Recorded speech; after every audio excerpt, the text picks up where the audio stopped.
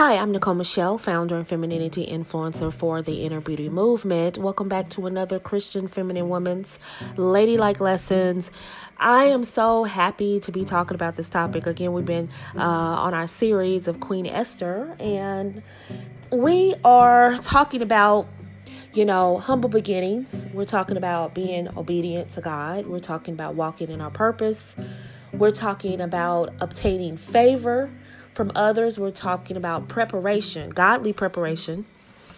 And we're talking about not rushing the process. And so today, I want to talk about Esther has been chosen queen. When you have been chosen, that's where we are. Now, in the last lesson, we talked about not rushing the process. And typically, it was the rule or the manner of the women, as the book said, their process for purification, for preparation for the women to see the king. Before they could see the king, they had to be in preparation for at least 12 months. But as we read in chapter 2, Queen Esther was prepared to meet the king at 10 months. She went and they brought her before the king at 10 months. Now, why is this important? If you've been listening to all the lessons, and if you haven't listened, go back and listen. If you've been listening to all the lessons, the book says that their preparation rituals take about 12 months. That process, it takes the women 12 months to complete. And Esther was taken before the king at 10 months. That's 2 months before everybody else. Why is this significant? Because the chapter constantly reiterates that Esther obtained favor from Haggai, the chamberlain who was over the women, or what should I say, the virgins that were prepared for the king. He was over, like the overseer, the chamberlain. Also, the other women in the court, she obtained favor with them. And this is significant because, as we talked in the previous lesson, you have people that God positions in your life that when you obtain favor with them, they're working on your behalf in the background. Things that you may not know, they are speaking on your behalf. And they are moving mountains that you didn't even know were there. So imagine, out of thousands of girls, Queen Esther immediately has the favor of the kingmakers, kingmakers as I call them, the people that are the shot callers, the people that are close to the king, that have the ear to the king, that have the ear to influential people, and they are saying, you know what, let's single her out. And at 10 months, she was able to go before the king. This is important. And how does this relate to women? As I stated in the last lesson, if you don't rush the process, if you just start the process and have faith in God, a lot of mountains that you have will be moved. A lot of mountains that you have will be moved. And a lot of mountains that you didn't even know were there will be moved by other people on your behalf. All you need to do is start the process. As godly feminine women, it is not our job to worry about each and every idea, each and every point. As godly feminine women, our job is to trust the process and trust God, that He has our best interests at heart, that He is going to keep His promises. And we know that that is true. He has never failed us. So as we walk in our purpose and as we are godly feminine women, all we need to do is start the process. So wherever you are in your life, start the process, regardless of your background. We talked about backgrounds with Esther. She did come from very humble backgrounds, and here she is having favor with the court and meeting the king way before she's supposed to. That's favor because she was obedient, which leads me to my next point. She obtained favor amongst other women. When you are with women, if you are obedient to God and walking in your purpose, you are going to be a feminine influence. And I use this a lot, but it also is a spiritual term because as godly feminine women, there are a lot of confused and hurt and frustrated and angry women out there that are ungodly. They don't know they don't know Jesus in the pardon of their sins. They don't know how great Jesus is. They don't know how much better their life would be if they knew Jesus. And so when they get around us, there's this energy, there's this love that emits through the godly feminine. They feel this through their godly femininity, and they feel it, and they go, it's something about her. A lot of that is godly feminine, and it's through that godly femininity that we get influence over them. Not only do we obtain favor, but we influence people that are around us. Is that not powerful?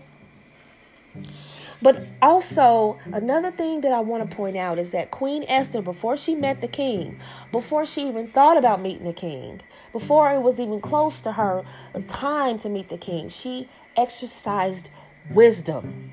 And that's a lot for a lot of women to digest, is listening to wisdom. We want to believe that we know it all, we have all the answers, but as women, modern women, we don't have all the answers. It's just not possible. We don't have all the answers. And the Bible tells older women in Titus 2 to be mentors and to live their lives as example for the younger women. Well, younger women, you have to listen, okay? And that's the wisdom of godly femininity, is that you listen to wise women and you gain wisdom. And you gain knowledge and understanding and peace and feminine confidence to move throughout your world and life. And you learn to walk in your purpose. But it's through that wisdom that you pick up from others that you avoid some of the pitfalls in life. So that leads us up to meeting the king. And we don't have to go further to really discuss it. I mean, chapter 2 breaks it down. She goes in front of the king. And he remembers her. Out of the hundreds of women that he came across, and probably even thousands of women he came across, he remembered her. So God gave her, in the scriptures specifically says, that she obtained grace and favor with the king. Ladies, when a man chooses you to be his wife, and this is for married women and single women. When a man chooses you for his wife, he's giving you grace and favor. That means he is agreeing to take on you as a person he needs to protect and provide for. He's giving you grace and favor, right? He's favoring you over all of the other women he could be with. He's favoring you, and he's taking you as a responsibility. Look, I speak for her. I am taking care of her. It's my responsibility to provide and protect for her, right? And the king remembered her out of hundreds. Ladies, that's what I'm telling you. With godly femininity, you don't have to do the most. God is speaking through your spirit, your energy, and your femininity is what keeps people drawn to you. The softness, the kindness, the warmth, the compassion. It pulls people in and want to be with you. And ladies, this is important. This is important for you to know. If you're going to be a godly woman, you have to live this, eat this, breathe this, talk this, walk this, live this, in order for you to reap the benefits of a godly femininity. The blessings are immense. They're out there. And the man that is supposed to marry you, your husband, will give you grace and favor if you walk in your godly femininity. Wives, if you've drifted away from your femininity, focus on your femininity. Take our femininity courses.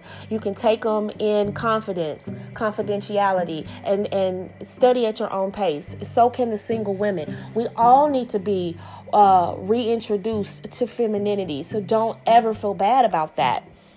This will strengthen your role as your wife, because the more defined the gender roles are in your marriage, the easier it will be for you to please each other, because you're not all over the place.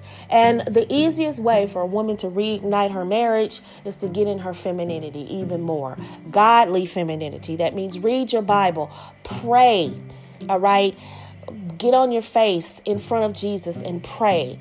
Pray to the Lord to strengthen your marriage, strengthen your understanding, your patience, right?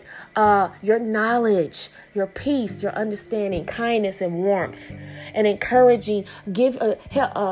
Ask the Lord to give you encouraging words to give to your husband. Same with single women. Ask the Lord to help you work on your patience and work on your communication, so that when you do become a wife, you are prepared. So ladies, in the preparation period and after the preparation, or in the middle of the preparation, If you're truly sincere, and God sees that, He can send you blessings way before you were supposed to have them. But the important part that you have to remember is you're prepared.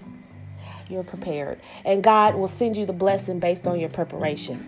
And it may not be a year, 2 years, 3 years. A lot of times God sees your diligence. He sees your consistency. He sees that you mean what you say, that you're serious when you say, yes, Lord. And He will send blessings to you based on where you are. And you thought that you had to wait a long time, but He sends it to you in the preparation period. And this is where Esther was. They realized that she was further along than the rest of the group. And that's the way God will reward you as well. But you have to start the preparation process, right? If it's wife preparation, if it's saint preparation, going to church and praying and starting that process all over again, you've gotten away from reading the Bible. You've gotten away from praying. You've gotten away from going to church. Whatever it is that you need to do, God will help you in the process, but you need to start the process. You need to get back into the habit of doing those things and feeding your soul with the word of God and talking to God and communicating with Him through prayer. That's the only way that you can prepare yourself for what's ahead. All right, ladies, remember, feminine influence is key, and you get that through godly femininity, and God will give you grace and favor with the people that matters. Remember, thank you so much for listening, and remember, I love you, and Jesus Christ loves you too. And until the next time, keep the faith. Bye.